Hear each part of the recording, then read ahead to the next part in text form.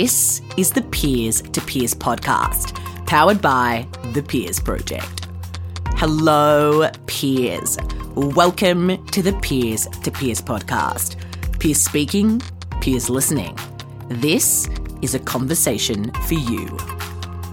I'm your host, Michelle Kiddenall, founder of the Peers Project, millennial entrepreneur, world traveller, podcast expert, and forever your fellow passionate peer. Each week, I invite inspiring millennial entrepreneurs from around the globe to chat with me. No filters, just real talk, peer to peer. Together, we unpack what it takes to go your own way and why there's nothing better. As always, thank you for listening. If you enjoy our podcast, please do pass it on. The more peers, the merrier. Hello, everyone, and welcome to another episode of the Peers to Peers podcast. We connect with some of the most impressive millennial entrepreneurs in the world on a weekly basis to share their stories with you and inspire you to think deeper about what matters. Today is no exception. We'd like to welcome Philippe Eldick to the podcast.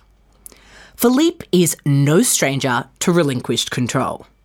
Growing up in the conflict zone of Croatia and witnessing his parents struggle with economic uncertainty, his identity felt hard to self-map. Despite these life-changing events, the most notable one came while he was cracking open a cold one with his friends at the pub. 5 years ago, and a whirlwind trajectory later, Philippe is now the co-founder of Blue Dot, a company specialising in high-accuracy location tech for mobile phones that deliver personalised engagement. Without his leadership or game-changing idea, the GPS on our phones wouldn't be as precise and battery-friendly as it is today.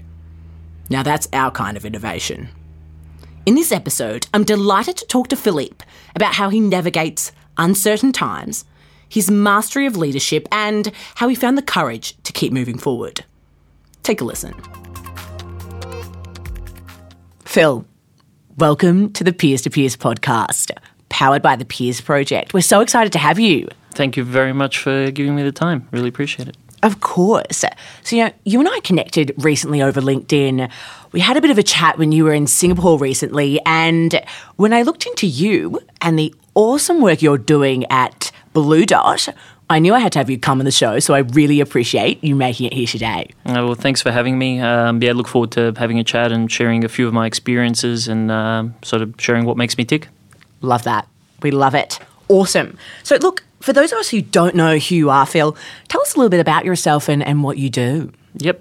So my name is Philippe Eldick. I am the co-founder and executive director of Blue Dot. At Blue Dot, we specialize in very high accuracy location technologies for mobile phone. In layman's terms, we invented a way to use GPS in your phone that doesn't drain the battery. And we can pick up when a phone enters a really accurate location, charge payments, deliver messages to phones, those kind of things. Oh, we love that. It's so unique what you do. I think you've really found a niche there, and I cannot wait to dive deeper into that. But before we do, I want to start with a question which I've often found to be very insightful and revealing, and that is, where did you grow up and how has this impacted the choices you've made in your life and in your career so far? Yeah, so I believe my upbringing had a massive impact to my life. I think it defined me and really shaped my future career and direction. So I was born in Bosnia and I grew up in Zagreb the first couple of years, which is in the capital of Croatia. So I was there for the first couple of years of my life. And when I was 2 years old, my parents decided to move for them back to Australia because they already lived in Australia, in Adelaide, from the 70s. And they took me along. And I grew up, basically my first memories are in Australia, in Adelaide. So I was there from when I was 2 years old till I was 8 years old. At the time when I was 8 years old, my parents decided that it was a good time to go back to Croatia for a whole range of reasons, mainly personal. Their parents were getting old, so they wanted to spend some time with them. And we came back to Croatia at the time when the Yugoslav wars were just finishing. So I basically moved back to Croatia just in time for sort of some of the final parts of the conflict where it heated up. And I think some of my earliest memories, not earliest memories, but some of the more impactful ones in the early stages of my life were, jets, air raid sirens, seeing tanks rolling down the street, that kind of stuff. I wouldn't say that I was ever, too close to a conflict, but it was just always around you. It was always sort of quite a present thing. So one thing what that did is that shaped a massive interest for me in politics, in military affairs, and that sort of shaped a bit of my uni degree later. So I'll touch on that in a sec. So yeah, that was a fairly impactful thing for me. I then grew up in Croatia. I was there from when I was 8 years old till I was 19 years old. So did primary school, high school where I did a diploma in IT. So I was an only child, which I think also taught me to be quite imaginative. You have to spend a lot of time with yourself. You have to try and find ways to entertain yourself, or create your own games or company. So that sort of, I think, shaped a bit of my creativity. And then my dad, he was a businessman as well, had several companies himself, some more successful than others, and sort of seeing him and the struggles that he went through and seeing, I guess, how businesses work, that probably got me a bit interested in business and the economic side of things. So those early stages really defined, I guess, where I am right now. An interest in probably larger geostrategic and sort of bigger picture things, which led to a liberal arts degree. And then, like I said, the sort of IT stuff in high school that led me to really liking computers, understanding software architecture, and that pushed me towards my current career. One last thing to add, I started studying law then, just because I was told I had the gift of the gab and I could make a good argument. So pushed myself to go study law and quickly realized that I had a soul and I couldn't be a lawyer. No offense to any lawyers who are listening. And had to, I just really wasn't happy in that. I didn't see a career. And at that point I was 19 years old. I hadn't been to Australia for literally 13 years. And I just went for a quick trip to sort of say hi, see relatives I hadn't seen in ages. So I got to Adelaide when I was 19 years old again, fell in love with the place and just realized, okay, probably time to make a move. So when I was 19 years old, got on a plane, moved to Adelaide myself, started working in financial planning, corporate finance, things like that. I realized I probably should finish university. And then plunged myself into what ended up being a double degree in economics and politics at University of Adelaide. So that was sort of the trifecta: IT, geopolitics, and the business side in economics. So I dare say that my childhood really shaped me. Wow. I love it, Phil. It's so good to hear. And you and I have talked about this before. We've had a chat about this, but it's so cool to hear it again, and that whole spiel around, where, back and forth between Croatia and Australia, and then that kind of navigating what it is that you wanted to study, what your passions were, and then continuing on and moving back to Australia full time. I want to talk a little bit about, firstly, that time when you moved back to Croatia and that, the civil war was still going on, and you said there was like bombs going off and, you could hear things around you. What was that time like for you? I can't even imagine what that would be like. Well, I think when you're a kid, you probably tend to see the lighter side of things. I was like, oh, cool, tanks. Oh, look, cool, there's a jet in the sky. you wouldn't think of it as bad. And yeah, like I said, I wasn't close to the front lines or to any kind of real combat, so it was, I think, probably less scary as a kid. But I don't know, it gives you a bit of a sense of the gravity of life. I think in the early days, you realize that something different is going on. You see a lot of conversations about politics, about identity politics in particular, and we see a lot of that rising these days in across the world. So I was exposed to that at a very early stage. Are you, who are you? Are you Croatian? Are you Serbian at the time? Does your religion define you? Does your ethnicity define you? So that sort of, I think, loomed large for me later in my life. I think it's so interesting to hear that kind of you had to deal with that at such a young age, and that came about. Those questions came about at such a young age. Talk to us a little bit about that decision to kind of end up studying politics and economics. You talked about your father was in business; he'd got multiple businesses. You obviously were surrounded by that political upheaval when you were in Croatia. What was it like when you started studying politics, I guess, at university in Australia, and kind of learning about economics and learning about how they all come come to play, together? Yeah, well, there's I think a couple of points of my transition from from Europe to Australia, and it's a bit of an interesting story how I landed at my degrees. But I think one of the first transitions for me was actually learning to think in English, write in English, because I'd never actually written an essay in English. So all of a sudden I was dropped into a university and sort of, hey, here you go, try and succeed. So that was a bit of an adjustment. In terms of the university, because I was working in corporate finance and financial planning at the time, I actually started a corporate finance degree. And when I moved to Adelaide, I met my best friend at the moment, the person who'd become my business partner now, Emil. And Emil, he is actually the brains behind the operation. I always say that. He himself is an incredibly driven human being, and a lot of that has rubbed off on me. So he has, I think, 5 degrees under his belt. So double bachelor's, then honours, and then a double master's in public policy and diplomacy while working for Gillard and Rudd in the Office of Prime Minister and Cabinet. Wow. So he's a very driven person, and I remember I met him in as soon as I came to Adelaide, and we immediately formed a friendship. We both shared sort of interests such as geopolitics and politics in general. So when I started university, it was a corporate finance degree, and then I just remember I called up Emil because he was the one pushing me, saying, you got to go back to university, and he'd moved to Canberra at the time to work. And I remember I called him up and I said, "Hey man, I've signed up to university. How good is that?" And he goes, "How many degrees are you doing?" And I said, 1. He goes, "Don't be lazy, do 2. It's 1 more year, and you get 2." So at that time, also I realized, I got to follow some of my passions. Corporate finance specifically on a high end just really wasn't it. So I tried to get a balance between some real world skills in economics and also have a liberal arts degree. Now, I believe that a liberal arts degree is incredibly important, not necessarily for the content maybe that you learn in there, but the way that it teaches you how to think, how to look at the bigger picture of things, and how to actually criticize, what actually is around you and think about it in a different way. So, I slugged on with the degrees while working full-time.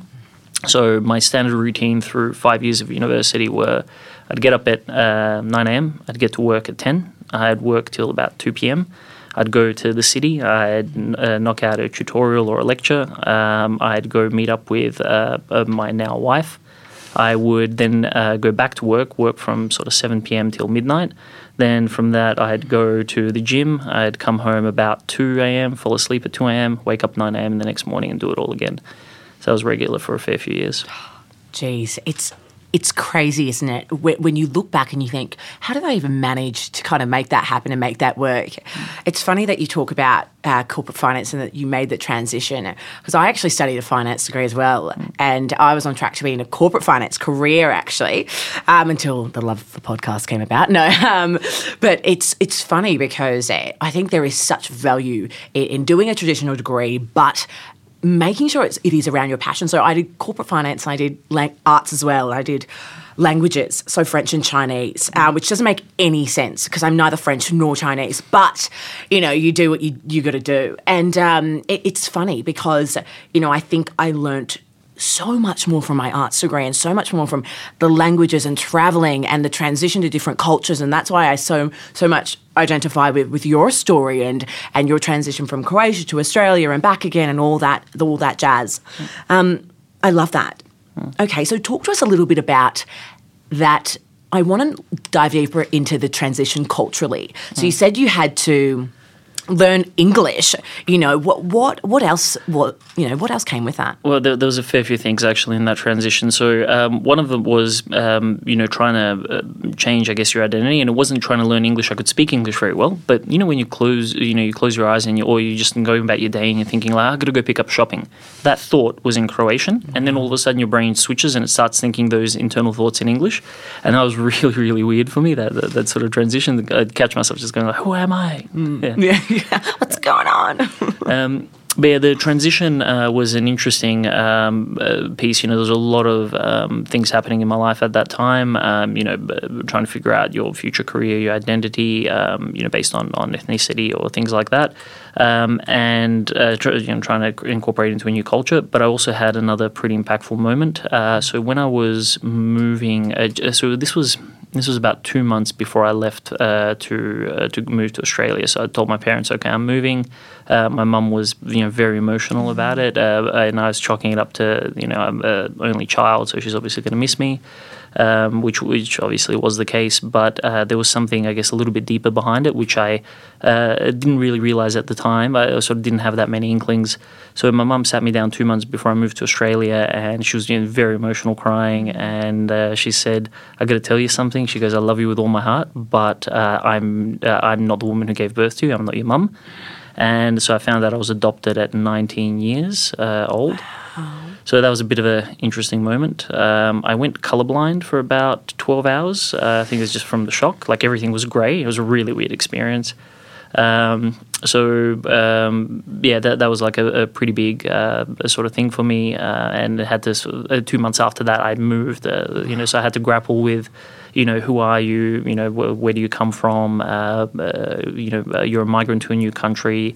My parents were also Bosnian Muslim. So the way that I describe myself now is that I was born to Bosnian Muslim parents, grew up in Croatia, live in Australia, own a business based in America, married to a girl from Singapore.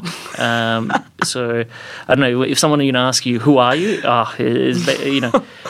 Gone answers. For days. Well, either a roll of the dice or the way that I like to describe it. I think actually this shaped a bit of my view on identity in general. I think that identity is something that can be very flexible. It can change with time and with influences. And I think we've gotten to a part in the world where, just what I described, I fit into many, many different places. So I think I'm a citizen of the world, probably the best description. I love it, honestly, and I it's so cool. I think it makes who you are and your story and what you're about and your business and everything so much more interesting when you kind of, it's all encompassing. You're like, I'm not from one area, I'm not one type of identity, and it's something that I like to embody also. I think it's just being as inclusive and just embracing all different cultures and nationalities. It's so important. Awesome. Okay, so I'm loving this conversation. There's still so much to talk about. So I want to dive start diving into a bit more of your business journey. So obviously, you got to Australia, you met your co-founder at the time, you didn't realise you guys were going to go into business. Talk to us a little bit about how that came about for you and, just kind of how the initial idea came about, how you guys decided to start. Easy. Well, I think, first of all, the general sort of, focus for myself on business itself came from a bit of angst where, I had that delay in transitioning from one university degree in one side of the world and then to coming to Australia. I also had a gap of 2 years before I went into university. So, basically by the time I was graduating, I was like 26 or 27, whereas some people graduate at 22. And I did not want to go into some kind of a corporate, program and sort of work my way up slowly. I knew that I just wanted something a bit different, some kind of flexibility. There was something that was driving me internally. When I was coming towards the end of my university degrees, I was sort of just frustrated and thinking, what can I do? There has to be something. And entrepreneurship was something that was on my mind for a long time, I guess because, I saw my dad doing it.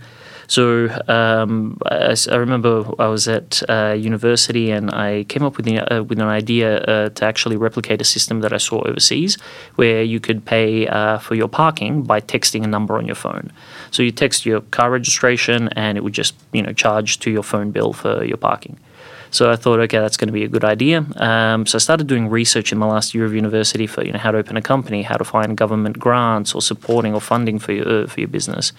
So I did all of that preparation, and then I did one last check before I was sort of ready to pull the trigger and start that, and found that another company from the US had come to Australia and done exactly that. So we don't like that.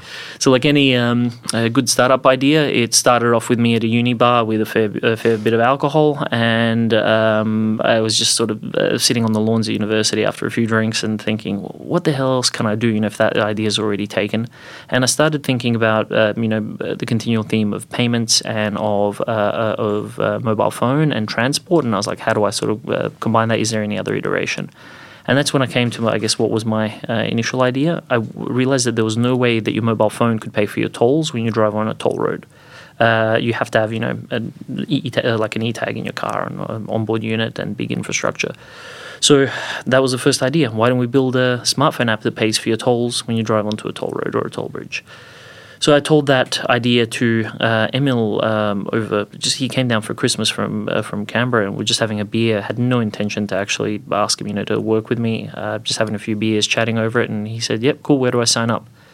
So he quit his well-paying job in Canberra, which I was shocked, and he moved temporarily to Adelaide for 3 months, where we found a accelerator program. So accelerator programs for anyone who's looking to start a startup, incredibly helpful. Ours was particularly good, and it really helped us shape the initial vision of the company. It helped us change from what was going to be, I guess, a tough sell. It taught you about business, about startups. It gave you initial connections. It helped us raise our first money, and that sort of really helped. So that was the genesis of it. That's how we started it. It's so cool. I always love asking this question because every time I do, it always ends up being, we were just having a beer, or, I was sitting down one day and I just thought, it's always very kind of nonchalant, it just comes to you. And I love that because that's when I think it's quite natural, and that's when I think it really does end up working out. Okay, so I think what I'm most surprised at by that, obviously, awesome idea, very cool, but that your business partner was so Emil was so just ready to dive straight in and just go for it. Like, talk to me a little bit about, and as were you, at the same time, you were just graduating or in your last year, and you both kind of thought, no, let's just go for it. Yeah. What kind of motivated you guys to do that? Where did that courage come from? So for Emil, I think he's always been driven to succeed, whether it's been in politics or business or whatever. It's, I can't speak that much for him where that came from, but I think for a lot of people like ourselves, a lot of entrepreneurs, stuff comes from childhood. And I remember once, for me, there was a moment where I sort of realized, okay, I want to do something, right now I realize I want to do something a bit bigger, something a bit more important, but where that came from was actually a moment when I was a kid. And I remember this moment, it would go to me with to the grave. So I remember I was sleeping. I was about, probably been about 7 years old, something like that. And I just remember as, any married couple, my parents were having a debate about money, and my dad was stressing about paying a mortgage and money and everything. I remember as they were talking, I was still awake. I remember my dad saying, and it wasn't actually the situation, but as a kid, you can't really sort of determine it. He goes, I don't know how I'm going to pay for bread tomorrow.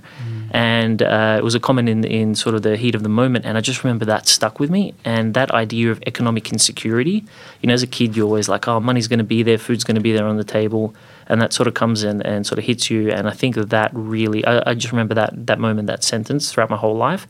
So I think that's something that drove me. And then you compile that with, coming as a migrant to a country where you still have no education, no networks, no friends, no pretty much, nothing there to support you. And I think, that really drives a feeling of and a need to establish some kind of security for yourself. So I think that's where entrepreneurship comes. Some people maybe react to that by seeking incredibly stable employment, corporate job. For myself, it's more. I want to guarantee that for the rest of my life, I don't have to worry about that, regardless of my capabilities, and also I don't want my children to have to worry about economic insecurity. So I think that's always been a pretty big driver for me. The other part is Star Trek. And I am a hefty nerd. I love sci-fi. I love sort of watching it. And I think the reason is sort of that sense of wonder you get with science fiction. What if this was possible? And that kind of thought process shaped me a lot as well, where I thought, okay, no one can pay for, tolls when you with your phone. I was like, that would be really cool if we could change that. You sort of, probably a bit of ego in there as well. You're like, I want to change how the world works. Yeah. I want to build something that no one else can do, push the boundaries of what's out there. And then also you have a desire to sort of build a secure future. And I think those kind of things shaped myself. It's so interesting to find out all of this. I think there's so much of that I personally identify with. I think that idea around, building that secure future where you don't really have to worry about money. You're not thinking, what mortgage payment do I have to pay? All of that kind of jazz, and it just kind of flows. It's very fluid. And it's so funny that you say that about your parents' conversation, because my parents my dad came from Africa and was very driven himself, and my mum was also quite driven, but my dad was just, and it's so funny because as a child, so when I came along, Dad had gotten himself out of his situation and they really started building their own company. And so when I came along, things were quite, I wouldn't say easy, but we had stable, exactly. And so, but when my sister was born, it wasn't the case. And she, similar to what you were saying, heard stories like that. Oh my goodness, how am I going to, how are we going to get, obviously it's not how we're going to get to the next day, but, sayings that kind of around money and whatnot. And that's definitely shaped her. And I think it still shapes me in a way, because obviously I've not lived it firsthand, but I've heard so many stories. And I love that distinction you made around going for that secure path corporate job versus starting a business. I think so many of us millennials, even now that there's so many choices around what to go do with ourselves and what to go do once we finish university, many of us still lean towards the corporate path as that secure, bread kind of becoming the breadwinner, whatever it is. Talk to us a little bit about what you think about the two. Well, I think there's. I can probably summarize my view on my path in one sentence. I think that entrepreneurship or startups, I try to use them relatively interchangeably, the term, but I think the definition of entrepreneurship is trying to create value under circumstances of extreme uncertainty. I like that. And that's particularly with startups. So if you, if you can't handle uncertainty, right, you'll still try and create value, but you'll do it through a corporate job. Now, if you're willing to take into account, uncertainty, risk, if you have a tolerance for that, and I obviously did, that's when you focus a bit more on entrepreneurship. So I think that uncertainty is the biggest differentiator. What were some of your hardest, most uncertain times during this journey? I know there will be many. Yeah. But talk to us about a big one. I got a big one for you. So I remember we started. So I'll sort of just touch a little bit about how the journey sort of progressed, and I'll get up to that moment. So we entered into a startup accelerator program, myself and Emil, with that idea for the tolling platform. We had the chief technology evangelist for Microsoft startup program come down as a mentor, and we were like, hey, we want to build this. And he goes, oh, guys, this is a great idea, but you should give up and shut down immediately. There's no way you're going to pull this off. Even if you pull it off, you're going to need tons of money, and it's just not going to be feasible. And we sort of said, well, thank you, mentor. So that was sort of moment number one. And we kept pushing anyway. He, had a couple of points, because technically to achieve what we wanted to achieve was impossible, because if you've ever used GPS in your phone, Google's turn-by-turn navigation, it drains the hell out of your battery. And we couldn't, Microsoft, Apple, no other company had gotten, or Google had gotten past this restriction. So we had to sort of invent the impossible, and luckily we managed to do that. So we started working on on just really pushing the boundaries. If someone tells you no, you have to challenge that no all the time. What that's resulted in now is 7 patents. A company that's been around for years, a fair few clients across the world. So you have to keep pushing with that. So we pushed through the accelerator program. We went to raise our first investment round so we could hire people and actually have a company and start building a product. So my first baptism of fire was walking out to Adelaide Town Hall, Madonna mic'd up in front of 1,000 investors, and try and talk about this idea that I had and why they should back us. So we managed to raise our first investment round, which is $225,000 from some local angel investors. And then we relocated to Melbourne just to get a better access to the market, both jobs and customers, and we found our office. So probably the biggest close shave and sort of moment of uncertainty was in those early days. So you have very little money. You're trying to just really scrape through day by day. You're cutting every corner that you can. And I remember we actually received a government grant called the Commercialisation Australia Grant, I think it was called. And it was a time when the government was changing, so from Labor to Liberal, and we were getting payments regularly.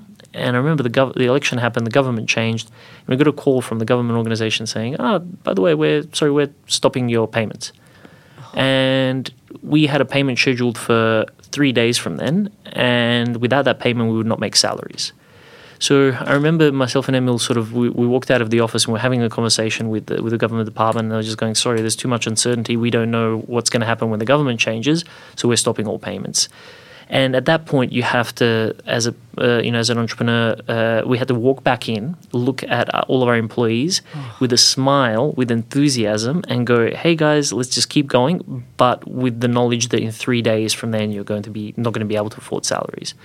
And that was probably one of the more uncertain moments in the company. Now, we got 48 hours later, it got unblocked, and we managed to get everything sorted. But I think that moment really crystallizes what I was talking about, that uncertainty and the ability to just keep pushing through that uncertainty. Because as soon as you get caught up into it and you start worrying and you start, you let the fear or the stress start throwing you around, that's when you start getting into trouble. You have to be comfortable with just going, and whatever happens, happens. How do we get comfortable? What can we do to get in that mindset of, we've got this, let's just keep pushing through when you walk into a room and you might have to fire your employees tomorrow, Yeah, I think there's sort of twofold. One part is that there has to be something in your background. Like that, there has to be something that is driving you. Like I said, for me, it was both a migrant story and just a need to push for economic security. For other people, it'll be achievement. Some people, just want, maybe it'll be an ego that's driving them and say, I want awards and accolades, and I want to be able to say, hey, I've been able to do that. So there has to be some kind of a driver that's in your personality. But even if you have that driver, that's not going to be enough unless you actually learn, learn the tricks of the trade, I guess, and learn how to actually manage a business and how to manage the ups and downs. That's where the accelerator program really sort of helped for me, because I was going from a wet behind the ears student to all of a sudden having to lead a team of people. Now 30 of us odd, 30 odd, I think. And, that requires personal growth. It requires you to be able to learn from mistakes very rapidly. Otherwise, you're sort of doomed to repeat them. So let me tell you what, after that time when we sort of, got that 3-day close call, I've done everything in my power not to ever put myself in that position ever again. So, yeah, you live and learn. You live and learn. And I just think, wow, there's so much I'm taking in here. And I know all of our peers out there listening are just taking it all in as well. Wow. Okay. So talk to us a little bit about that progression, that swap from just, uni student through to, I think we've got this idea. And then you're like, now I'm running a company with, even if it was 10 at the time. How do you get into the mindset of being a leader and actually just taking on board all those responsibilities as they come? Yeah, so exceptionally painfully. I think it's the best description. I hear you. But I think that quite often I've been asked, how did you go and start a company? How did you go and decide to be a leader and decide to do this? I think that a lot of times it's not a decision. Like I remember just 6 months into the company, looking back and going, oh, holy crap, we started a company. I just had I didn't really understand what I was getting into. So I think sometimes it has to be a bit of blind faith, going into it, jumping in and finding your feet. And I think that's what most sort of success is, not just in entrepreneurship, but, across the board. Our people just sort of take a risk and they go, hey, let's go do this. But growth is incredibly important, and one thing that I think I've been able to do is sort of learn from other people around us. So we've surrounded ourselves in the company with people who are just truly amazing and mind-blowing. One of the people who has been really influential, who we actually have on our advisory board, is the founding CFO of PayPal. Wow. And that was an interesting one. I went to CeBIT, just still, wet behind the ears, no product yet, talking about, we went to a pitching contest to try and pitch for funding and stood up and talked about, hey, we're going to build this and we're going to do this. And didn't get any funding from it and went back home. And I just remember getting an email like a month later saying, hi, I'm the founding CFO of PayPal. I'm interested in working with your company. And I thought, yeah, right. And the Prince of Nigeria is going to be the CMO. So I deleted the email instantly. Bring them all. Yeah. So I deleted the email instantly, and then my co-founder Emil, he sort of goes, "Hey, you know that email looked a little bit legit. Can you sort of dig that up?" And really, it was the founding CFO of PayPal. He was the 12th employee there. Someone who he knew heard us pitch and said, "Hey, you should have a look at these guys." He's been a non-executive board director basically since the company started. We then have a lot of the investors that have invested in the company. You try and leverage a lot of their expertise. So these are people who have built companies worth hundreds of millions of dollars. People who have gone through personal and professional battles, and they've sort of been there and they've seen that. So I think you spend time with them, you learn, you absorb like a sponge, you call to them in a point of crisis or in a point of indecision, and try and leverage the expertise of others, because you can't do anything yourself. And I think any successful entrepreneur will be that's the first thing they'll say. I depend on the people around me. I depend also on my co-founder, my employees. You learn so much from them as well. The first person we ever hired, our chief technology officer, he's such an incredible human being, and the stuff that he's gone through himself. Also, we have a lot of similar journeys in the company. He is actually Tamil and Tamil Tiger as a child soldier, I believe. So he had quite a background as well. Came to Australia not knowing the language, taught himself the language, put himself through high school, then university. Now as an associate lecturer. He's just this incredible human being with an incredible drive. And I think if you find people like that and surround yourself with them, you have no choice but to absorb and to learn from them. So that was absolutely fundamental to my journey, having those people around me. I love that you mentioned that, because I just could not agree more. I think it's so funny looking back. I mean, even just outside of my business, I started this show 2 years ago, and my sole purpose for this was I just want to surround myself with people who are super driven, who are doing awesome stuff, so that I hopefully one day could be like them. And it's so funny looking back on that. It feels like I started this 10 years ago, but it's so funny looking back, and I just couldn't agree more. It's the people who you surround yourself with, whether it is on a talk show or whether it is in your company or your circle of friends, and I think that's just stayed true for me throughout this whole journey. I think it's so obvious that it's the same for you as well. How do we find those people who we gel with? Short answer, beers for your friends. But podcasts. Yeah, podcasts. Look, I think some people come to you through luck, like David Jakes, the former PayPal CFO. That was I put myself out there, so that's the first thing. If I'm sitting at home just watching TV, you're just not going to give the opportunity. You never know what's going to come if you put yourself out there, talk. And I was just talking about an idea at the time for funding on the other side of the world, and I got to this person. So it's sometimes it's pure luck. Other times it's focus. So you will find an investor, a business partner, a person, and you'll go target them specifically. And when I say target, you reach out to them through LinkedIn and say, hey, do you have time for a coffee? Do you have time for a beer? It costs you nothing apart from 2 minutes of your time to give it a try. And you would be shocked at how many people at any level would just go, yeah, I'd love to catch up. Let's just spend some time together. Someone will give you 45 minutes or an hour of their time. So I really think that's important, getting out there, and then especially if you can get to the point of getting to sort of networked events. So I've been going for a long time to every Melbourne startup and technology event that I could find, and you find so many great people. Whether it's people to join your team, whether it's investors, whether it's business opportunities. I think interpersonal skills are incredibly important for anyone who's going to be an entrepreneur. And you need to be able to talk. And as you can tell by how much I'm talking, I can talk. I think that makes two of us. I love it. And I just couldn't agree more, especially when you said that LinkedIn thing. I mean, that's literally how I've built my business. And it's so funny. People think, how did you find that? Even today, the reason why you and I are sitting here is because I reached out to you on LinkedIn. And it's I think these days it's so much easier. Back in the day, our parents' generation, they didn't have the opportunity to go, I can go connect with this person that had to physically go. And now we have this awesome thing called social media where we can actually use that, not just for socials, but actually to connect with phenomenal people. So I love how you took note of that.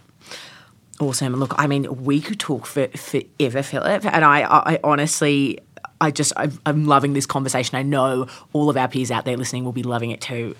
So I do want to start to slowly wrap up and talk a little bit about, all you've done over the last 5 years. So, to date, you've raised over 12 million USD in capital. Your company has 3 offices across Sydney, Melbourne, and San Fran. As you said, 30-odd people. Your clients are the likes of Red Rooster, and you've got partnerships with those like Salesforce. What does it feel like now after all that slog? 5 years later, here we are. Talk to us a little bit about how that feels. It feels, I'll sort of describe it in 2 words. One is surreal. Obviously, I started this by, like I said, just having an idea and having a chat with a friend at a beer, at a pub, and then it just sort of goes from there. But the other part is that I think your goalposts always shift as you progress. So if I set my goals at the beginning, so, if I could get to, have an office or have an employee or have a product that works or earn $1, that would be great.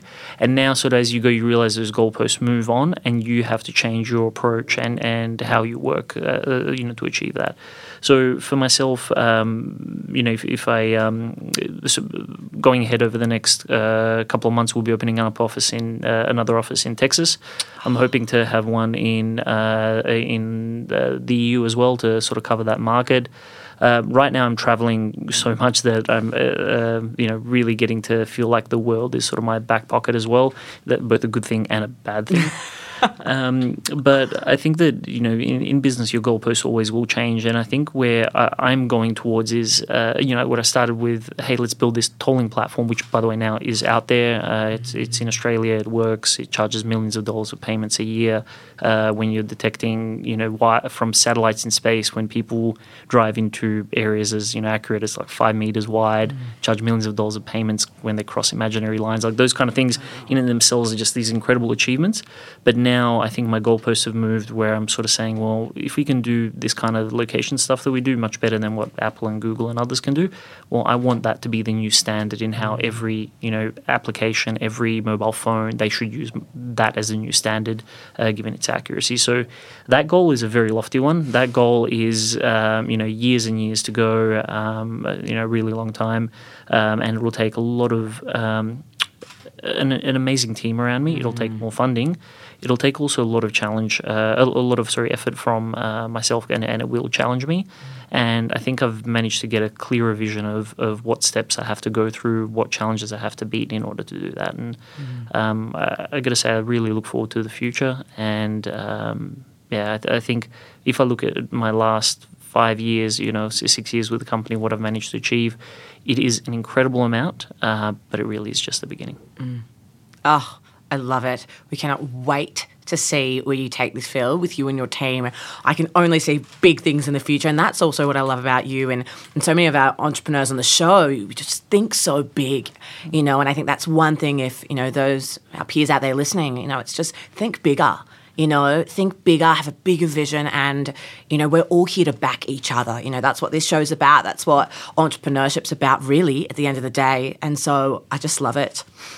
Awesome. So, before we start to close today's episode, I just want to take a moment, Phil, to acknowledge you for the incredible work you've done and that you're doing, listening to all of your struggles in the past, starting up, your ideas, moving to Australia, back and forth from Croatia, to where you are now. It really is just so inspiring. And I think so many of us out there can really take what you've, the lessons you've taught us in today's episode and just, take them and just apply them to our own lives. I think that's what this is really about. So we really acknowledge you and appreciate you for that. Thank you very much, and thank you for having me on the show. Really appreciate it. Of course. So we'll finish with our final question, which is how we finish all of our interviews here at the Peers to Peers podcast, and that is, what is the value of pursuing what you're most passionate about? It's an interesting question, and I'm actually going to challenge the question a little bit. Okay. If you the way that I see it, at least for myself personally, it's not a question about value.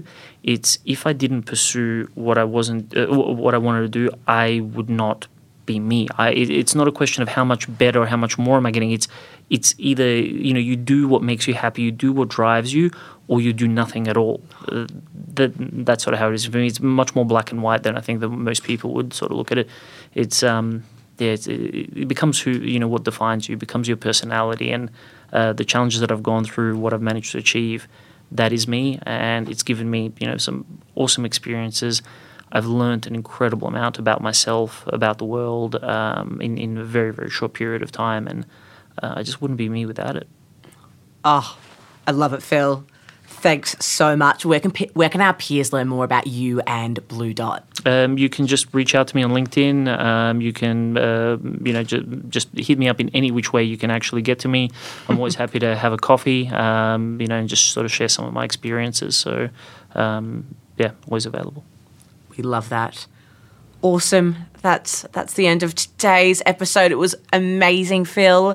Thanks so much. We've had an absolute blast, and I cannot wait for our peers out there listening to have a listen in and to hear your journey and your story. So we really appreciate that. And for everyone else listening, we will end with that.